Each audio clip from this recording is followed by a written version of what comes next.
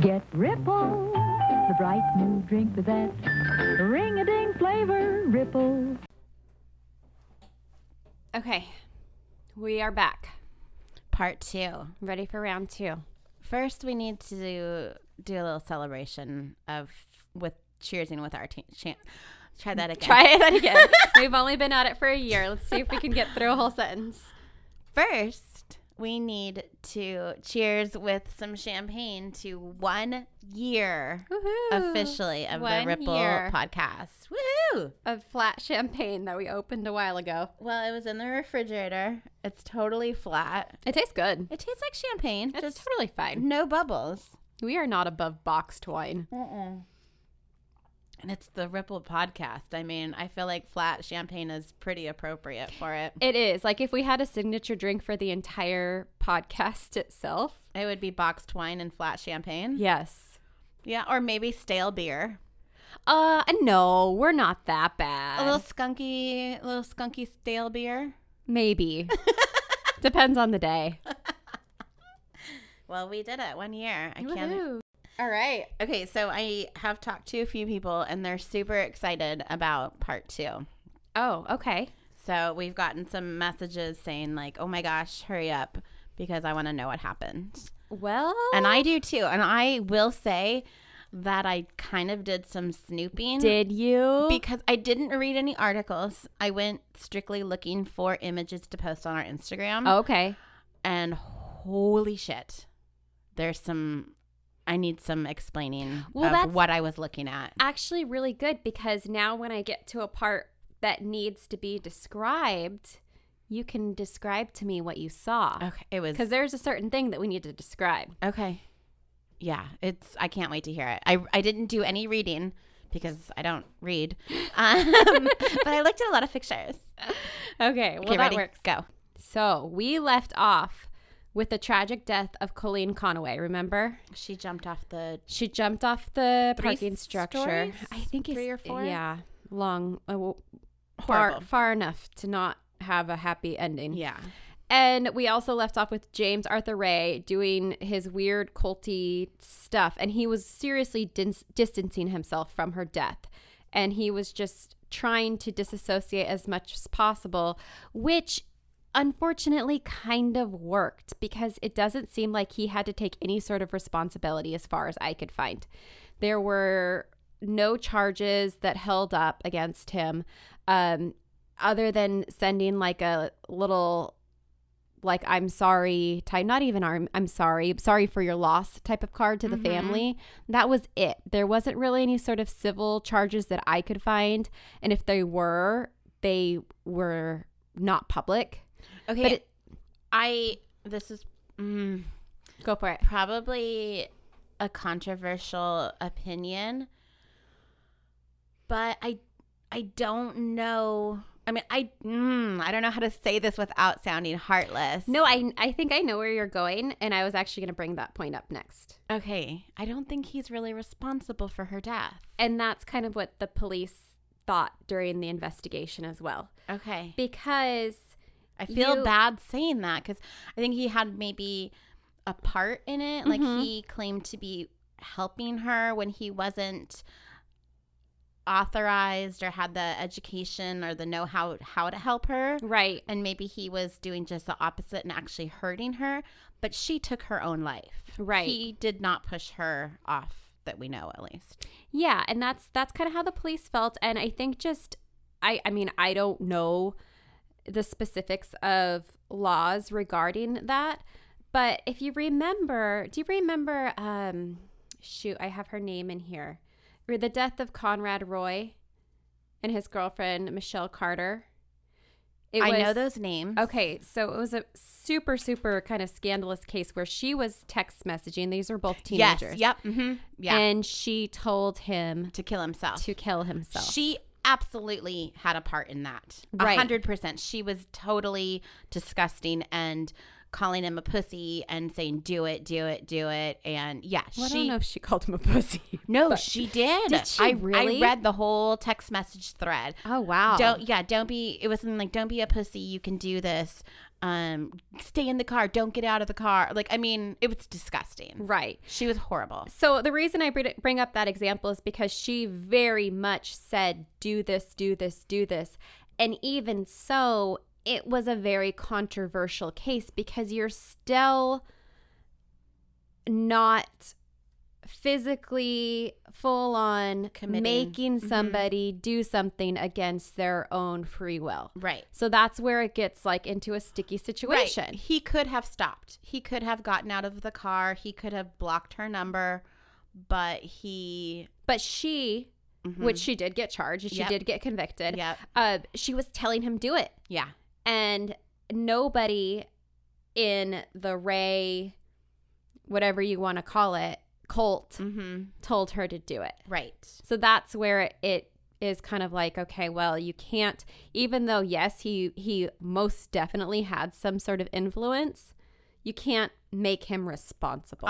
No, that's kind of what I was trying to say without sounding heartless. Yeah, absolutely. And like, I have a few other examples because it is a really like controversial situation, because if you look at this is kind of the other thing that popped in my mind when I was reading about this. If you go to a bar, right, and you get super drunk, the bartender overserves you, you go out, get in a car accident and kill yourself or somebody else, the bar still does have to take some sort of responsibility. Yeah, I've heard that. So if you look at it from that perspective, the bartender didn't force you to take those extra shots. The bartender didn't tell you to get in your car and be irresponsible and drive. Yet there still is a law that in most states, it's known as the DRAM, D-R-A-M, DRAM shop laws, which imposes criminal penalties and or civil liability when a bartender continues to serve a patron who is already drunk. If that patron leaves and causes an injury to others, at least partly, they are responsible. So if you look at it from that perspective, does that make you think any differently? I don't know. It's really hard because, like, what about someone who commits murder, but they were getting therapy? Is the therapist at fault because they didn't fix them? Or call, police and say, this guy I feel is dangerous, but he hasn't done anything. I think they do have to do that. I think if they do give any sort of indication that if they are going to cause harm to themselves or others, they do have to call the police. Well, I know as a teacher, you're a mandated reporter. So if I ever hear of a student that is being abused, I am mandated by law to report that. Same thing if they're going to hurt themselves. Okay. I can get into a lot of trouble. But if someone is getting therapy and maybe they've got the therapist totally fooled, maybe the therapist doesn't have any idea that this person's going to go out and murder someone, but they do. Is that therapist liable? Or should they be? Well, I think it's different because I think somebody who is a bartender or doing something like this James Ray guy he is influencing their behavior. Where a therapist isn't necessarily influencing the behavior, right? They're more reacting. They're talking you through what's already there. Maybe they're, I don't know. Giving them coping mechanisms that aren't working. I don't know. But again, okay, let's go to a bar. How many times have you had drinks bought for you and get trashed? But I've also had drinks bought for me and I got trashed, but I still was told to leave. I've been cut off. I've been, kicked out of a couple bars myself. But that was, it's rare that the bartender is actually the one getting me the drinks.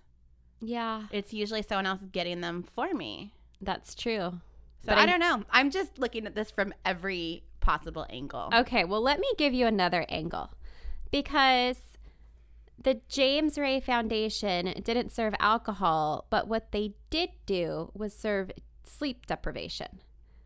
So, which I know of a couple of people that have had sleep deprivation and they full on hallucinate.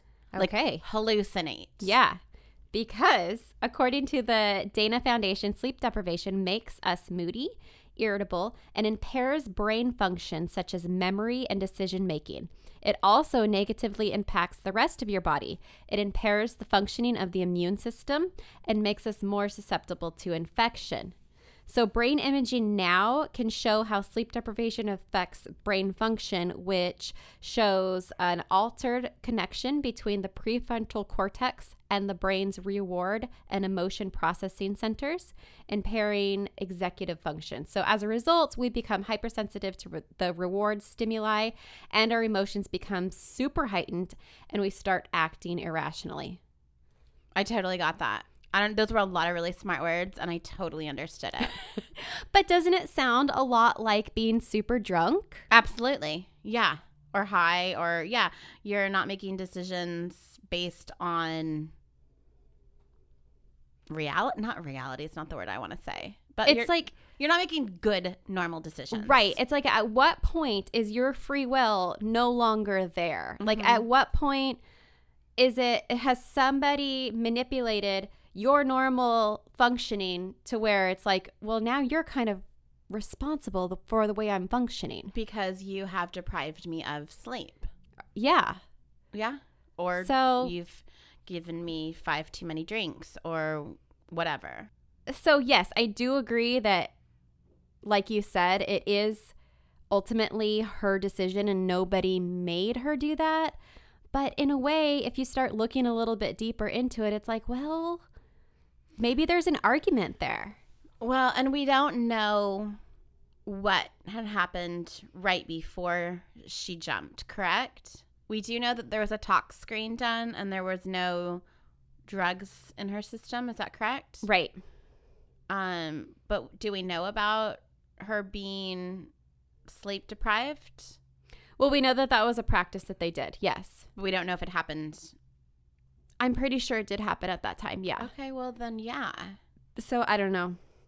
I It's mean, just a really sticky situation. And I think that maybe with and who knows, like he probably has some super high up lawyers who could throw around a lot of technical language and money to prevent anything from going further, because he has to protect his reputation and protect this empire that he's built. well, he had people calling, knowing that she was dead, asking for her and saying they were worried about her. Yeah. That's gross. It's super gross. Like, you can't deny that that's seriously fucked up. Yeah. Regardless of whether or not she would have done that with or without him, that's super fucked up. Yeah, I feel like almost those people should have had some kind of charges, like trying to falsify life or something. I don't know. I don't know what you would put that under. I see where you're going, but okay. Let's fast forward a little bit to October. So Colleen passed away in July. This is only a few months later, same year. So James Arthur Ray didn't waste any time getting back to his spiritual warrior retreats. And he was hosting another 5-day retreat that was for the people at the very, very tip top of his pyramid. And this was the Spiritual Warrior event that was held annually at the Angel Valley Retreat Center near Sedona. And this had been going on every year since 2003. So, like, it wasn't the first time he had done this. Okay. Is it a year? You said it was a yearly event? Yeah, it was an annual thing. So, they pumped it up, made it a big, huge. I'm sure. With a big, huge price tag, too. So, if you were going to go to this 5-day retreat, it was going to cost you $10,000. No way. And that doesn't even include your travel expenses. Who can afford that? People who are super, super invested in this cult. Like, they are diehards. Okay, because like Stagecoach, Coachella, Burning Man, I mean, those are all multiple day festivals. Right. And you don't get depending on which like ticket you don't get like a whole lot. You get somewhere to sleep maybe. But I feel like the most expensive ticket I ever saw for any of those was maybe like $3,000. And that's like the VIP elite. Oh, I have no idea. I'm always a general admission type of girl. Totally. Grass seats. Definitely, yeah. But yeah, so this is $10,000. $10,000. And you have your glass of flat champagne there. So go ahead and take a little sip. Every time I mention something that sounds a little bit cultish for this $10,000 retreat. So day one, you get there. You're pumped. You're going to be a spiritual warrior. First step is shave your head. Oh, no. My drink's going to be gone. It's gone. So then the next thing that they did is they played a game inspired by good old Tom Cruise called The Last Samurai. Okay, so that's Scientology. Take a sip. Are you going to tell me how to play this game? Oh, yeah. So in this game, they require one person to play the part of God. Guess who plays that part? Does Tom Cruise make an appearance? No, unfortunately. So then it would be Mr. Ray. Still Mr. Ray. So he was dressed in a white robe, and no one was permitted to speak to him. The staff played the angels. That's not a very good God. If I'm going to play God, like everyone should be able to talk to me, right? No, he's above all of you. Didn't they ever watch like Bruce Almighty? They get all those emails. No, that sounds like a much more fun movie to model their retreat after, but instead it was a Tom Cruise movie. Okay. And the staff was, they played the Angels of Death. So they, yeah. It's funny, but it's like not funny at all. Am I not supposed to laugh? Remember, people die. I'm very uncomfortable right now. Okay. So they dressed in black lipstick and dressed as the Grim Reapers. I don't really know what it involves, but I imagined it's like people hitting each other with like wooden machetes or something. Okay. What?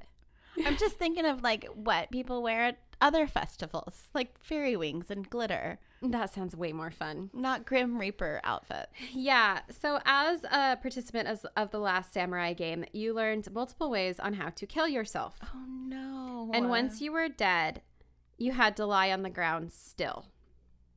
And during this game, they actually, I guess they really did hit each other because people ended up getting hurt, but it was like a fairly minor injuries, and they just kind of continued to participate in this retreat. Like a war reenactment type thing. I guess so. When you die, you like lay there until the game is over. That's what it sounds like. Okay.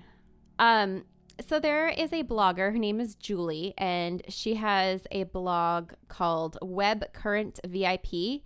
And she actually went to this retreat the year before, and she kind of described a little bit more about what they did. So she says, quote, "We didn't know exactly what awaited us, but we knew it would be a challenge. And the event was designed to help push you beyond your self-imposed limits. We were asked later not to reveal the workshop's actual activities so as not to spoil the experience for next year's group," which to me sounds like don't tell people that like this is a really shitty event for $10,000. Yeah. Normally people want to like pump it up like, oh my gosh, this was so much fun. We did this and this and this. I can't wait to go back next year. And take all the pictures for your Instagram and whatever. Put a good filter on it. So following the samurai game, get ready for your drink because it's empty already. The followers were set on a vision quest. And a vision quest consisted of a 2-night stay alone in the desert with no electronics, no shelter, no food, no water, and no light except for the full moon. So that involved a 36 to 48 hour fast. So just go off and find like a rock to hang out on for 2 days? But pay $10,000 to do it. $10,000. After you shaved your head. Oh, man. Imagine the sunburn. Ouch. Yeah. Huh. Nope. I wouldn't attend this. No. Okay. So the following day would be the last day of the retreat. And they had one. This is all they've done for these days? I guess there was like a lot of lectures. You listen to Ray talk about himself a lot. And his white robe. But you can't talk to him. I guess not. I mean, it sounds super gimmicky, but it sounds horrible. It really does. It sounds like hell. Yeah, this is not a fun thing. Imagine how many nice restaurants, delicious food, like massages, amazing, I don't know, hotel stays, like at an actual resort you could go to with $10,000. Yeah, $10,000 can buy you a lot. But no, you have a shaved head. You got the shit beat out of you with the fucking wooden sword. And now you have to lay in the desert with no food, no water, no shelter. no shelter. Just so your be out there. New scalp is frying. Mm-hmm. And you paid for all Probably of no this. sunblock. Uh-uh. Okay. So your last day. Oh, God. Your very last day.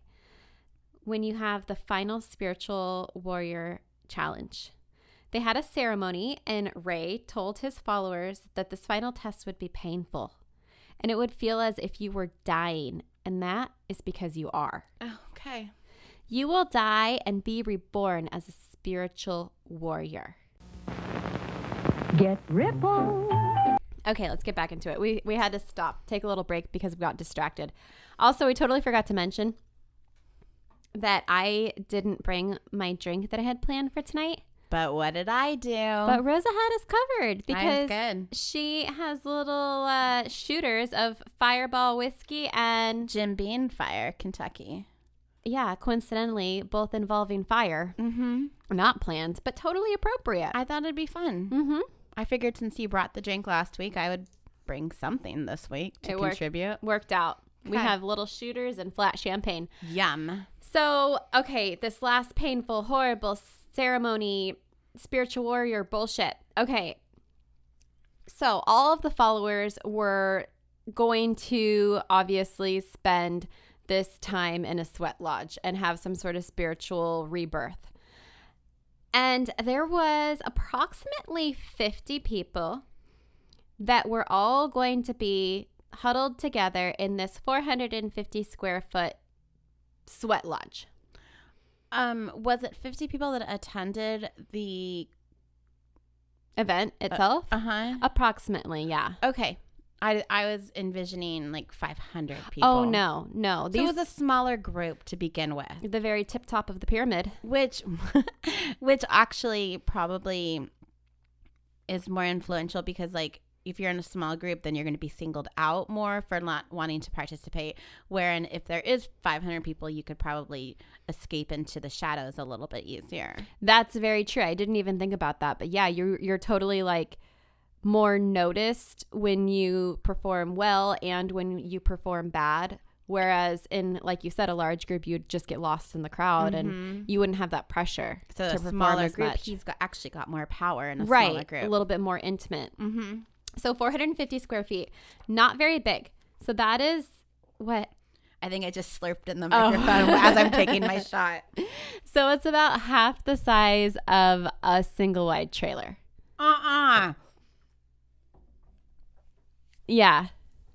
Wait, 50 people in a single wide trailer size. A lot of people. So many people that there was like this fire pit in the middle where they had all the hot stones. Mm-hmm. And then they formed like a ring around it, all shoulder to shoulder. And then they had more people. So they had a second ring around those people, all shoulder to shoulder. And what are they doing? So they're all sitting around these hot stones. Okay. And the people who are in the inner circle are touching the knees and like leaning back on the knees of the people in the outer circle. So Okay. that's how crammed in they are. Mm-hmm. And they're in this sweat lodge that was thrown together. Like they paid some people to put it together that day. And this might be the pictures that you saw. It looked like you know when you're in preschool and you have like the parachute game. Mm-hmm. It looked like that, but not beautiful rainbow colors. Yeah. So that's a pretty good description. So it was like that, but they had like supporting sticks that held it up. Yeah, it was like some kids had built a tent out of a giant parachute. And then they draped tarps over the top of it too.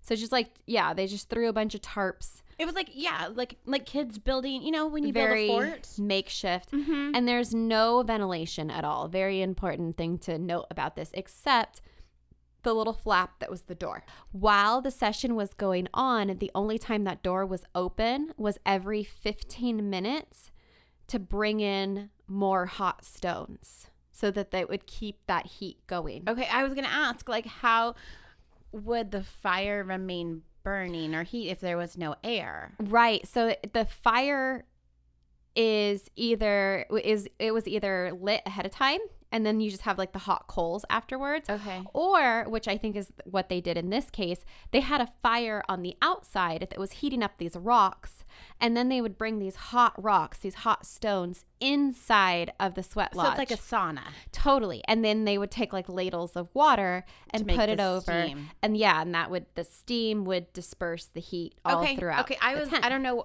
I guess the pictures I saw of the stones, I thought it was a fire originally. And it may have been. But- and they may have built it around a fire, but then they continually brought in more. Okay, so more like a sauna at the gym. Right. So they all went in the lodge. And Lodge. Don't call it a lodge. It's not a lodge. It's not a a lodge is a place where you can get some like hot chocolate. I was just thinking that. And look at the pretty snow on the Yeah, outside and sit no. by a nice fire. This is not a lodge. This Maybe is have a croissant. a croissant. This is something that your mom gave you some nasty old rags and sheets and told you to go outside and build a fort. Mm-hmm. Okay, so they go in.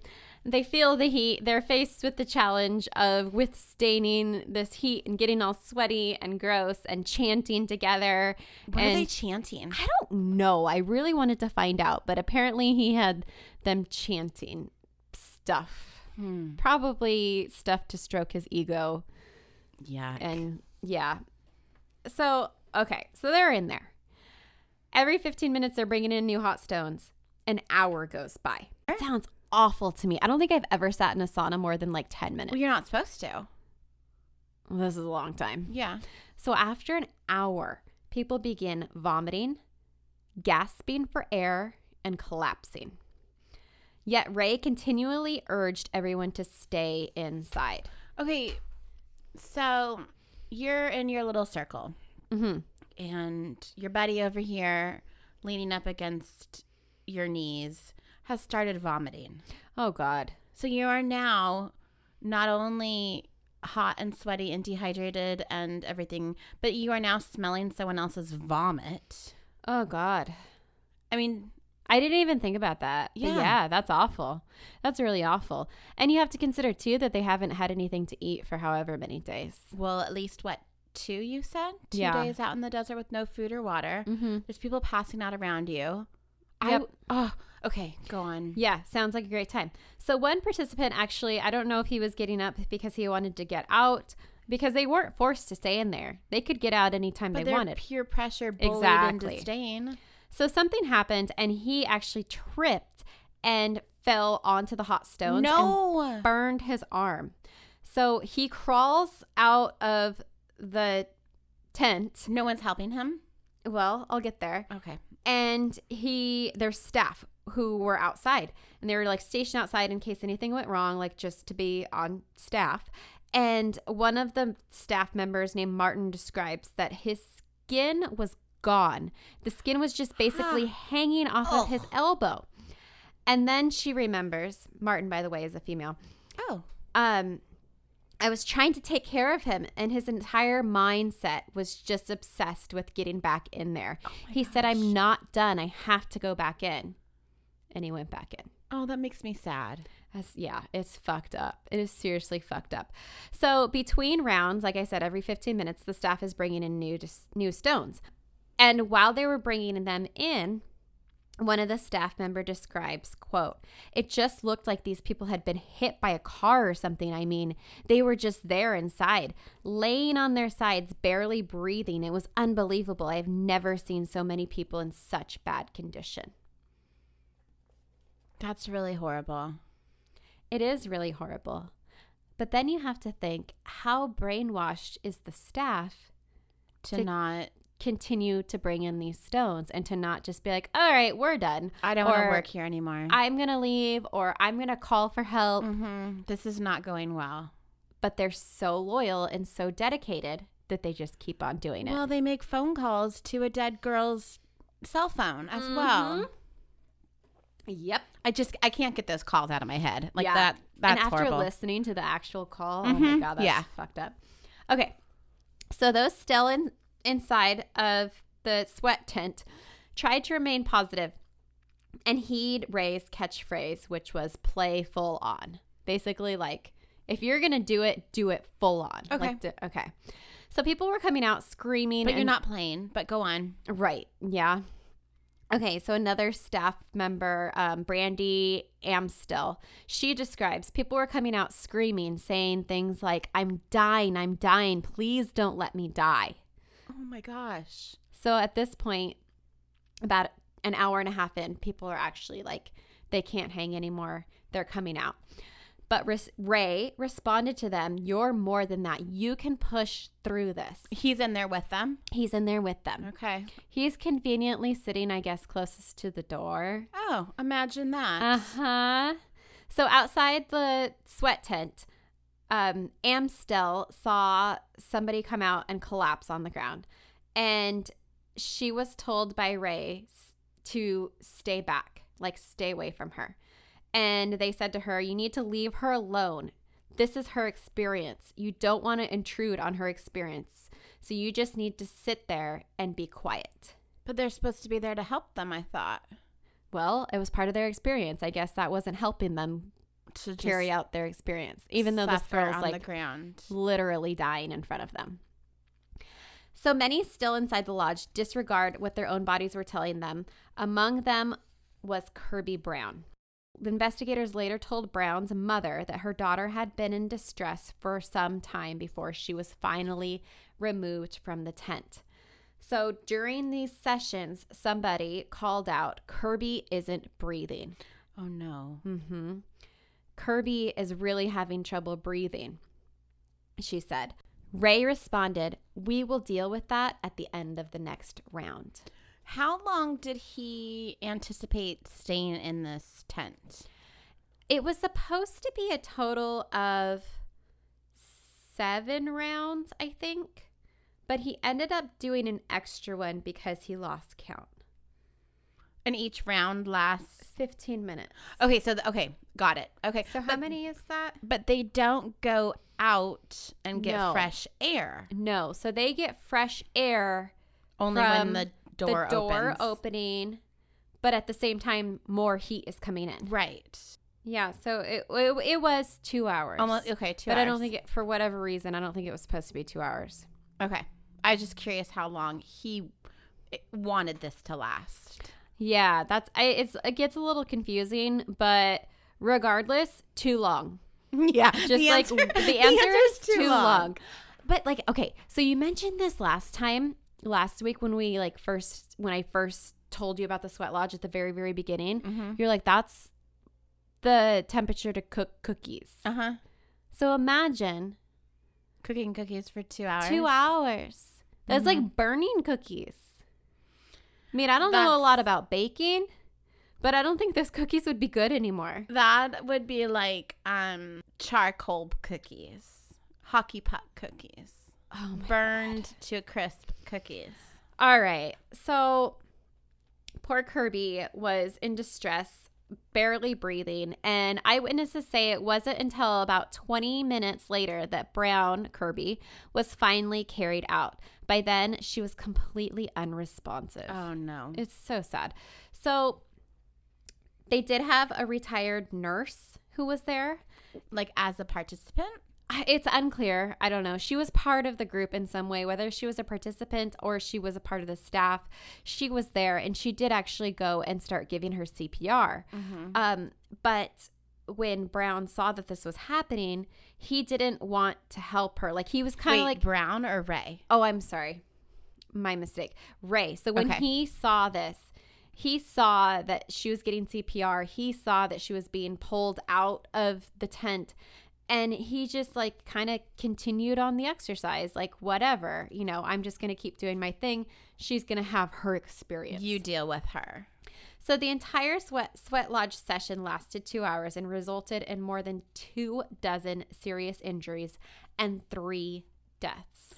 That's over half of the participants. I didn't even think about that, but you are very, very right. Well, a little less than half. You're not very, very right. You're almost right. No, 24 plus 3. And there were 50 participants, right? Oh, yeah, you are right. Look at me doing math in my head. I don't know why, but I read it. Like I said 24, but in my head, I read it as 20. It's okay. You're right. I'll forgive you. You're very right, big sister.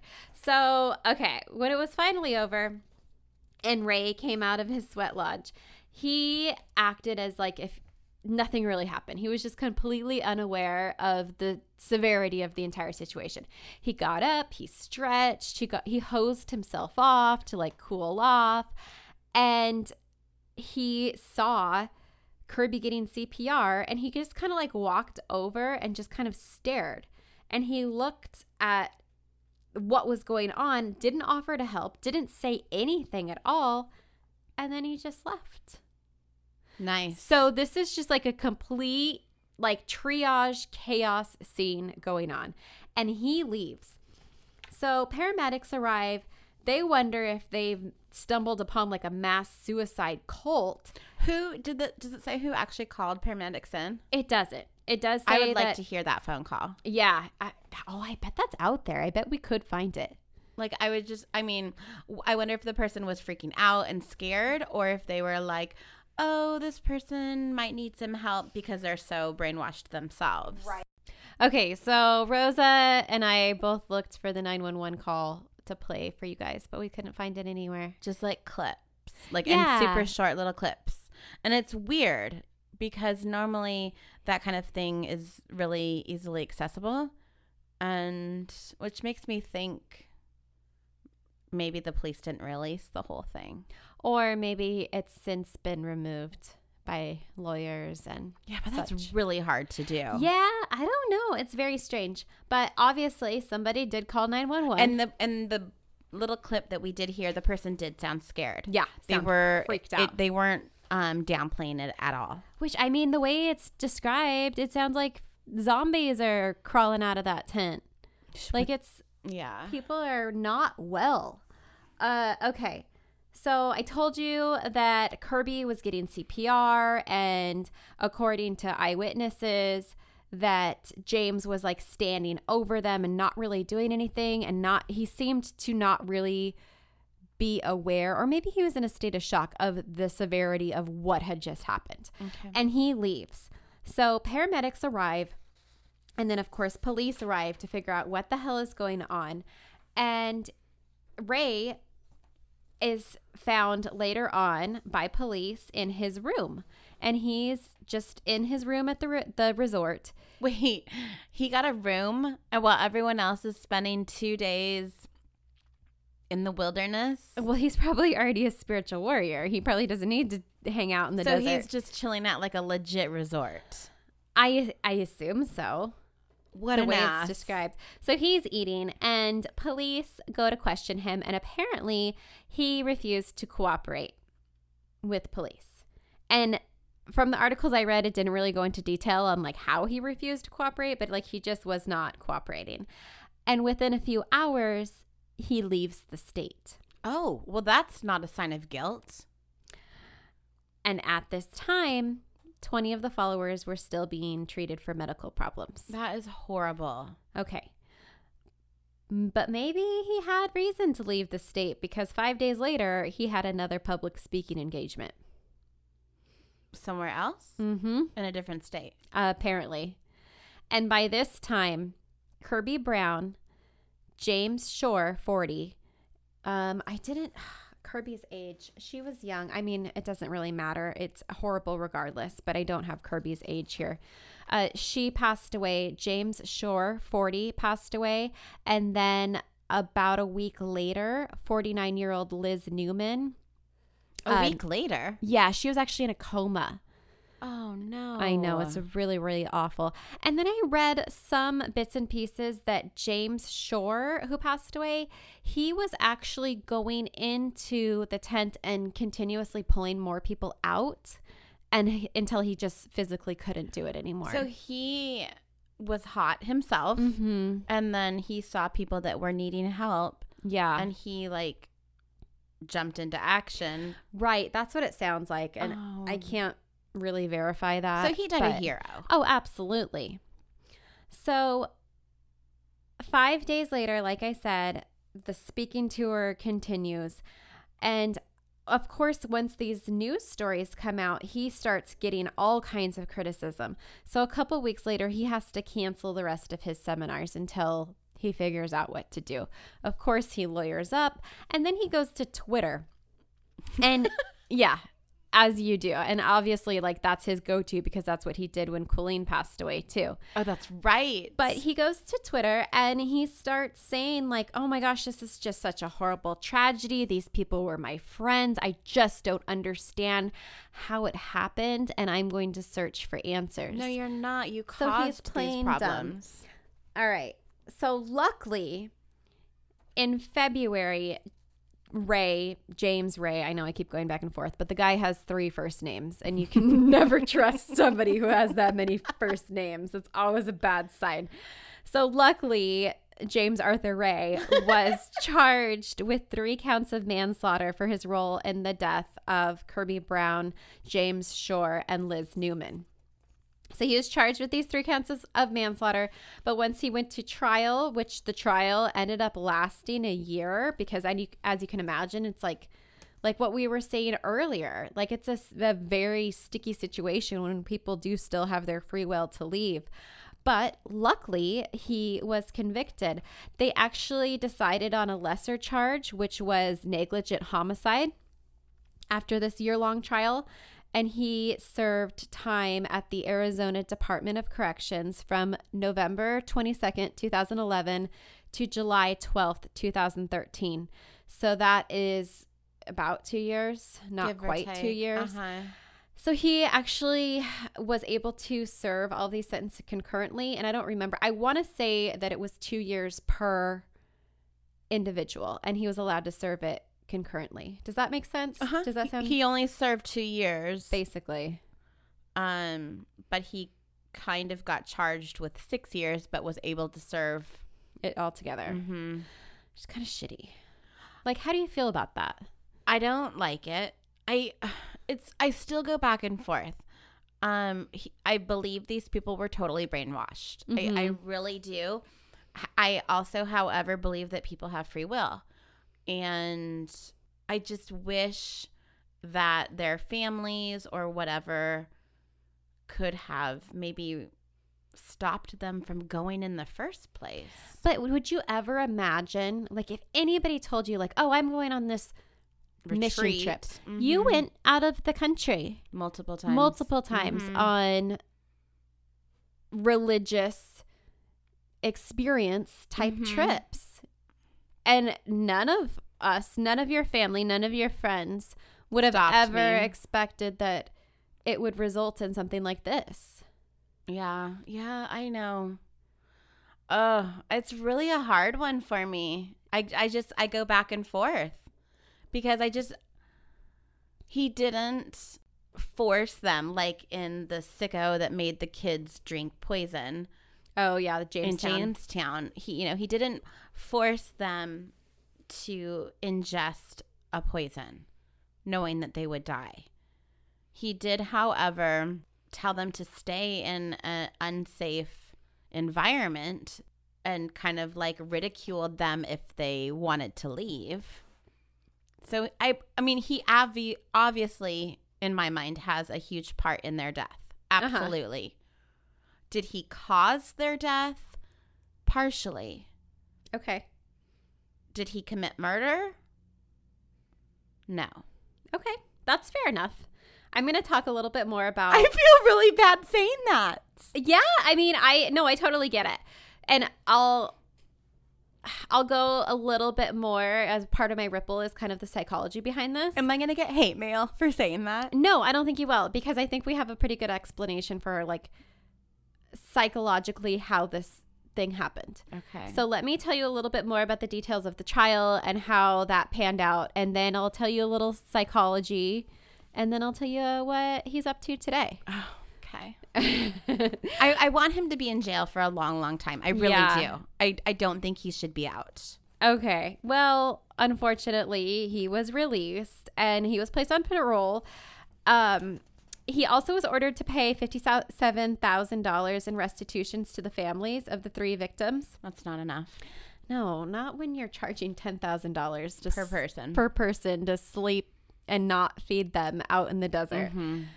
But so like you were saying, there's free will, but is there really? Or is free will a myth? Rosa. Oh, no. Have you ever heard of the Milgram experiment? Mm-mm. All right. So the Milgram experiment was conducted back in 1961.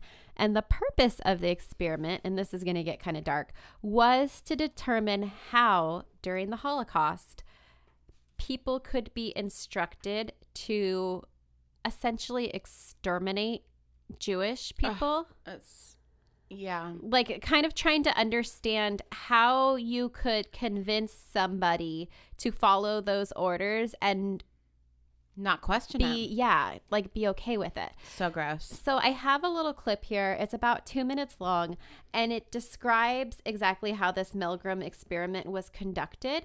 And I feel like it would do a much better job than I would do trying to like regurgitate Wikipedia to you. So I'm going to play it, and then we can talk about it afterwards. Okay, you ready? Ready. Kind of. Okay, here we go.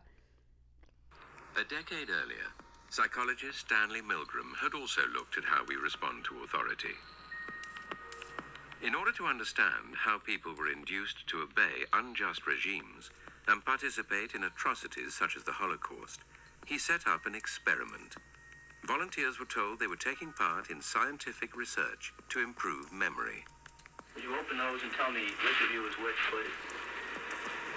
Teacher. Where? Teacher. Separated by a screen, the teacher would ask the learner questions in a word game and administer an electric shock when the answer was incorrect. He was told to increase the voltage with each wrong answer. Cloud. Horse. Rock. House. Answer. Wrong. 150 volts. Answer. Horse. Experiment. That's all. Get me out of here. Get me out of here, please. Continue, please. Go right on. I refuse to go in. Let me out. Refuses to go on. The experiment requires you continue, teacher. Please continue. Participants didn't know that the learner was really an actor and the so-called shocks harmless. You're gonna get a shock. 180 volts. I can't stand the pain. Let me out of here. Stand it. I'm not gonna kill that man, eh? I mean, who's gonna take the responsibility if anything happens to that gentleman? I'm responsible for anything that happens here. Continue, please. All right, next one. Slow. Walk, dance, truck, music. And 2/3 of volunteers were prepared to administer a potentially fatal electric shock when encouraged to do so by what they perceived as a legitimate authority figure. In this case, a man in a white coat. 375 volts. I think something's happened to that fellow in there. I don't get no answer. He was hollering with less voltage. Can't you check in to see if he's all right, please? Milgram's findings horrified America. They showed that decent American citizens were as capable of committing acts against their conscience as the Germans had been under the Nazis. Oh, that is terrible. Isn't it? Terrible. So can you kind of describe, because you got to see like the video a little bit, like what was going on? I don't know if it's going to translate as well as just being audio, but... Well, the man that was pushing the button to administer the shocks, he was a little distraught. He didn't want to do it anymore. But because, like they said, the man in the white coat was telling him, it's like, fine, I'm taking responsibility. He's an authoritative figure. Mm-hmm. The man pushing the button, actually giving the shocks, was like, fine, I'll do it. But he didn't want to. You could tell. He's like, I don't want to be responsible for this. This man is not okay. But the white coat guy was like, it's fine, just do it. Please continue with the experiment. Right. And it is a little bit different because in this particular experiment, they're talking about administering harm to another individual. But in our case, we're talking about maybe doing things against your own conscience that would cause yourself harm. But I feel like if you can that easily manipulate somebody to hurt somebody else, then it would be even easier to do something that would hurt you. I think so. Like, I feel like that's just kind of a natural response. Like, it's easier to hurt yourself than it is to hurt somebody else. I think so. And then when you compound that with the sleep deprivation, the restriction of food and water, being in the elements, all of those other things, that like group thinking and all of those other aspects to it, it's like no wonder cults are so fucked. Mm-hmm. So well, you're paying all this money. There's this person who you have that financial investment. Well, and then there's that guy you just have or person that you have on such a high pedestal that you don't want to disappoint. And why? Why don't you want to disappoint him? Like, who cares? Yeah. For sure. It is very interesting psychology. Yeah, it's fucked. It's horrible. Seriously fucked up. It really is. I'm gonna drink more of my drink. Mine's gone. Both of mine are gone. I had to finish mine. That was very hard to listen to. All right. Well, it gets worse. Oh, yay. Okay, because on July 12th of 2013, Ray was granted supervised release and left the state prison near Phoenix, where he had served his sentence. Okay. That's okay. And maybe I'm wrong, but I thought that Arizona, of all of like the U.S. states, had one of the more strict jail sentencing. Yeah, I kind of think they do. Isn't that the one where that one guy like had all of his inmates just wear pink?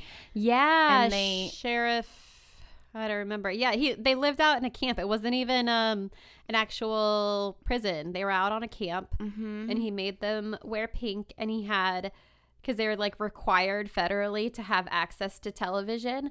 So he had like TVs mounted on big posts, and the only thing that they could watch was the Weather Channel, so they knew how hot it was going to be.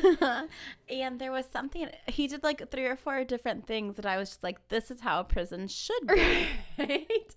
I'm all about that. The bologna sandwiches. He had like the lowest possible cost for food. It's like, okay, this fits all of the federal nutritional requirements, and it's a bologna sandwich on white bread. Yeah. No, he got in all kinds of shit. People did not like him. Oh, I would have voted for him. I think he's just fine. Yeah. I don't know. I mean, maybe there's something we missed that was like a little fucked up, but I'm cool with them you camping. land yourself in prison.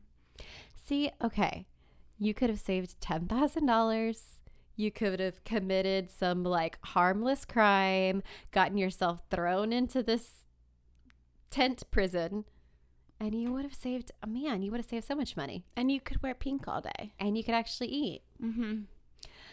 All right. So, unfortunately, Ray today lives in Los Angeles. What? Where he is working on a book along with an online learning platform. He lives by us? Yeah, I think he still does. Let's find out where he lives. And let's not, because I feel like he's going to sue us. Oh. And not egg his car or house. He doesn't deny anymore that the sweat lodge incident should be a part of his story forever.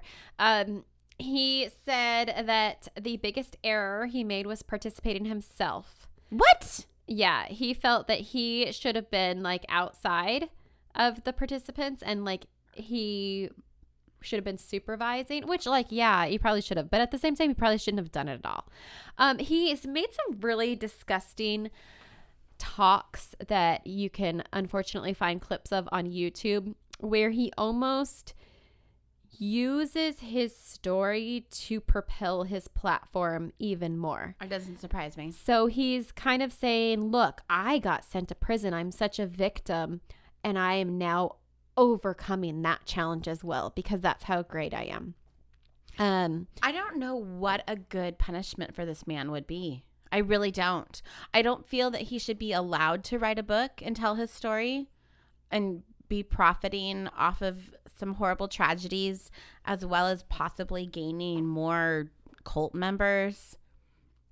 Dude, I don't know. It's fucked though. But like he says, quote, Sure, we were doing something extreme, but extreme athletes in our country are heroes. And I believe that Liz, James, and Kirby are heroes. Oh, that's gross. Isn't that so disgusting and slimy? And I'm sorry, but those athletes work up to...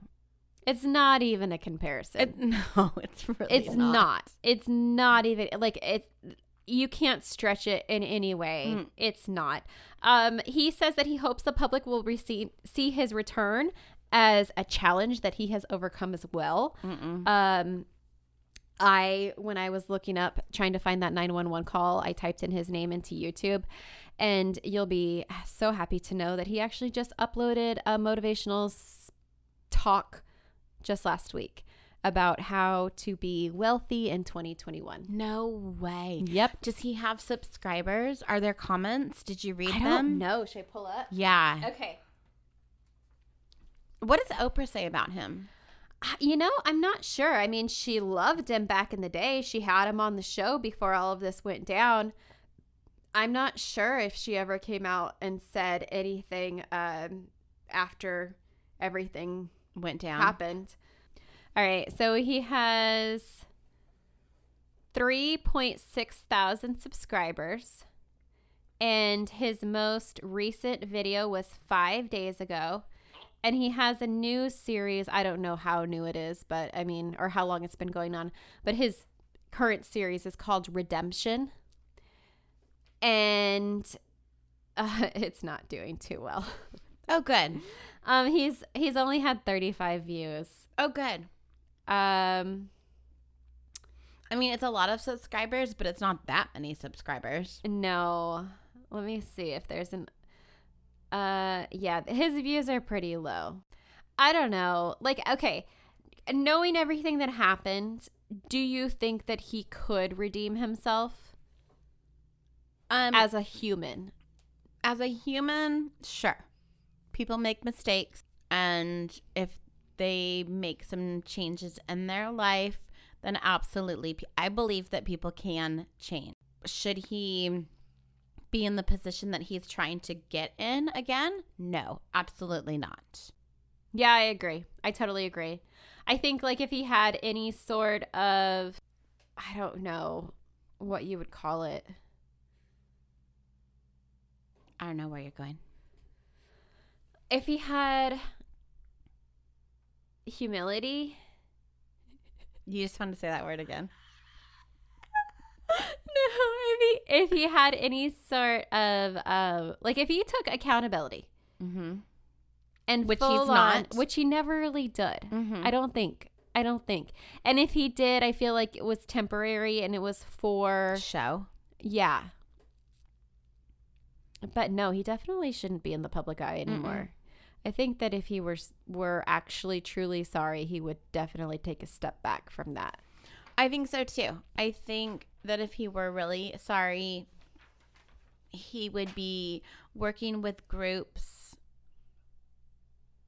If he wanted to stay in like the whole group situation, but groups to actually make people better. Like be a server for a while instead of a leader. Like do things that can hands-on. He wants to serve. He wants to lead. He wants to be the highest of high. Yeah. Yeah. So that's the story. It's super fucked up. Oh, you know what? I forgot to mention. Can you hand me that paper? I just threw it on the ground before I finished reading. There's a really important ripple along with all the other ripples, which I feel is probably the most important thing of this entire talk, is that Kirby Brown's parents created this thing called Seek Safely. And the letters for Seek, stop laughing at me, stand for Self-Empowerment Through Education and Knowledge. And it's a nonprofit group that's a way for these self-help seminar treatment things to prove that they are practicing safety for their followers or their participants. Okay. And they are self-governing themselves to not do stupid shit like cooking people in a tent. And at this point, like it's just voluntary. It's almost like if you have a certain seal, like what's a good comparison? Like AKC approved. like American Kennel Club for dog products. Sure. So AKC isn't part of the government. It's its own organization. It's its own group. But when they put their stamp of approval on something, it means something and it gives it some sort of validity. Sure. And it's not as shady. So they're going around asking different health coaches, self-help groups, whatever, to participate and sign this pledge and say that you are going to abide by all of these regulations. Safety. Self-regulation practices that are not going to kill people. Well, and that's, I mean, not to get political or anything, but I believe that's better than having the government have their hand in it with, I mean, Absolutely. not being having a clue onto what they're speaking about or trying to regulate. Yeah. I would much rather have it be self-regulated by people that actually know what they're talking about, know what they're dealing with, rather than someone who's not. For sure. And tell me the website again so we can, I'll put that in our show notes. It is called Seek Safely. So it's the reason that they called it that was one thing that they said that Kirby always did was seek. She was always seeking to learn new things. She was always looking for the next adventure. She was really into surfing and horseback riding, and she called herself a warrior princess. And yeah, so she was always seeking. So that's where they came up with that acronym. I like it. Yeah. So it's a nice way to give her horrible, tragic death some sort of meaning, and hopefully it will save somebody else in the future. Yeah, making some good out of bad. Yeah. And that's what the Ripple Podcast is all about. Making the good out of bad.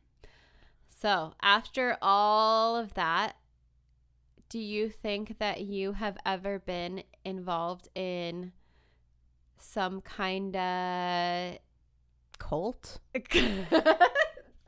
Not necessarily cool, but I don't know, something like that could have potentially gone that way because you had one of those or many of those factors going on?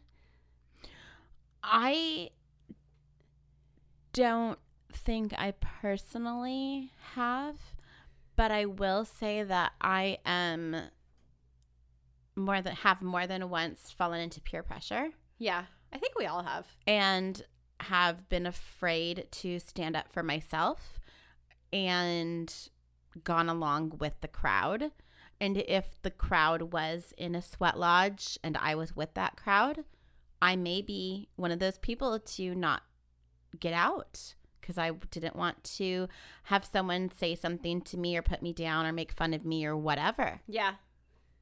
No, I totally see that. I think that probably happens more than, I mean, obviously not resulting in death that often, but, more than people think. Do you think you were in a cult?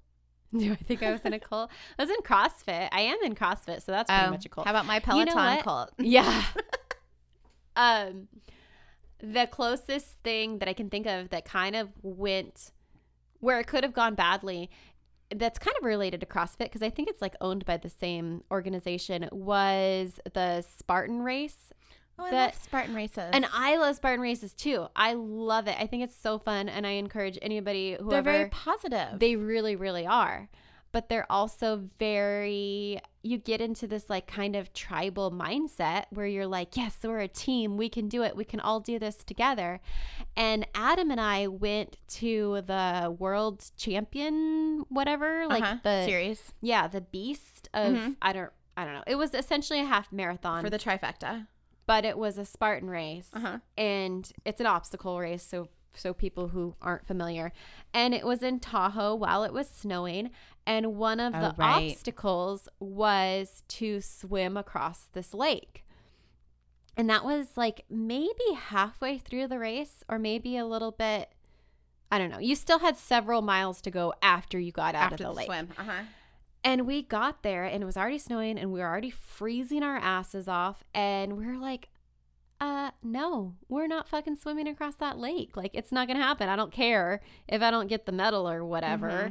They made you do like some penalty where you have to do like 30 burpees or something. But I could see how a lot of people would be pressured to get into that water. I would have gotten the water. And I will say that as we continued down the hill, we saw multiple medical units carting people away because they got, I don't know if they actually got hypothermia, but they got really fucking cold. Well, your and muscles really tense tired. up. Yeah. And they, luckily that it's staffed in such a way where they are prepared for stuff like that to happen.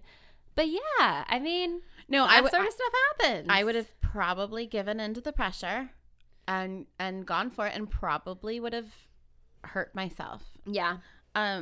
The first time I did the LA Marathon, I had people telling me, like, you know, I worked on the EMT and I helped a lot of people that were not prepared to finish the entire race.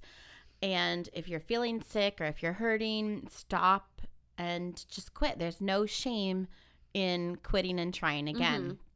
And luckily I was able to finish.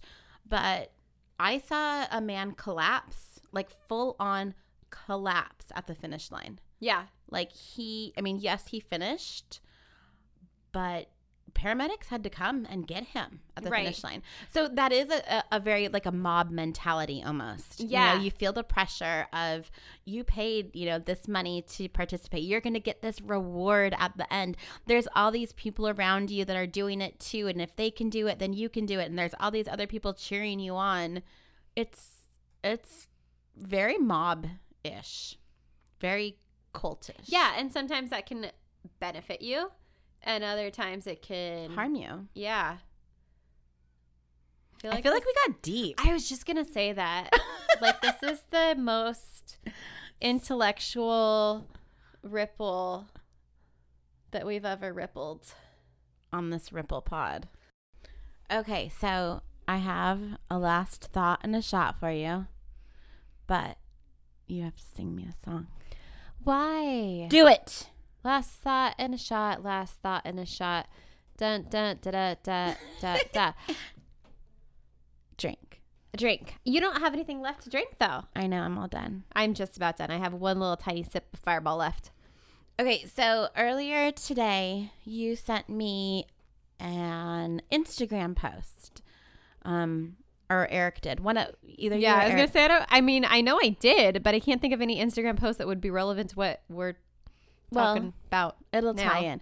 Okay. But do you remember that you sent me that they're filming a commercial or a movie or series around the corner pretty much from here? I think it's a TV series, right? I don't know what it is. They're filming something here in Santa Paula. Right. They're using like Old Town Santa Paula for their backdrop for something. Yeah. Who knows? So that got me to thinking like, oh, well, what have they filmed in Sedona? And I looked up like what's most recent, and there's a whole bunch of like pre-production. I mean, we all know that kind of movies are a little slow right now with the whole COVID stuff, but I feel like they have a lot of exemptions. They sure do. But the Real Patriot is supposed to be coming out pretty soon. Downstream, blah blah blah, a whole bunch of stuff I haven't heard of, and then stuff that has been completed in like 2020. None of them I have heard of. Okay, this is fascinating, Rosa. Right? Thanks for sharing. There's something called the White Buffalo, and I'm like, oh, that's a great band or singer or whatever. Totally not the right White Buffalo that I was thinking of. Okay. But have you ever heard of the Karate Kid? I sure have. 1984, the original with Wax On, Wax Off. Uh-huh. Filmed in Sedona. Okay. National Lampoon's Vacation. Oh. 1983. Sedona. Sweet. Then it goes into a bunch of stuff maybe other people have heard of, but not me. Okay. Starman, Breakdown, Midnight Run, Universal Soldier, Dead Man, Drumbeat, Wild America, Fire Creek. No. Mm-hmm. Death Valley Days. Wanna Dead or Alive, Private Lessons. No. Anyways. Karate Kid, National Lampoon's Vacation. Wow. Sedona, Arizona. All right. Well, that was a nice little palate cleanser. Yeah, we needed it after that story. And then I need to pick for next time. Week. It's your turn. You're up. Okay. Shake it up. Shake it up. I am going to be visiting the lovely area of Ohio. Oh, hi. Oh. It was the dumbest thing we've ever done on this podcast. No, it probably isn't the dumbest. Oh, man. So I have friends that live in Ohio, and before they used to live in California, but before she left, she made me Buckeyes. Oh, okay. One of us is making those next week. Not me. Why? I don't know how to do that kind of stuff. It's peanut butter and chocolate. Okay, you're all over it. Okay, I'm doing it. And then I'm going to be telling you about Ohio and strange history. I can't tell you any history about Ohio other than the Drew Carey show took place in Ohio. Oh, yeah, Cleveland, Ohio. Cleveland rocks. They had Buzz beer. Remember the Buzz beer? Yes. Coffee and beer. Genius. You should find that for our drink. Oh, is that a thing? Oh, yeah. There's definitely like coffee stouts and stuff. Oh, there's coffee stouts. Not that exact beer. Well, yeah. But like a beer that gives you a buzz. I mean, like a coffee buzz. Like a coffee buzz? No, I think Four Locos is the only thing that does that. That's not legal anymore. No, not the original recipe. Four anyway. Locos. Loco for Locos. Okay, come on. Strange history, Ohio.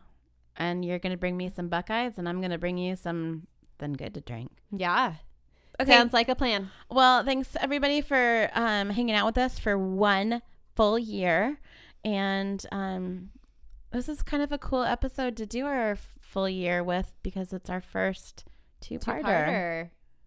I like it. Okay, cool. Don't forget, everyone, to be a fountain. And not a drain. Bye, and don't drain any colts because they're scary and make you shave your head. Don't do that.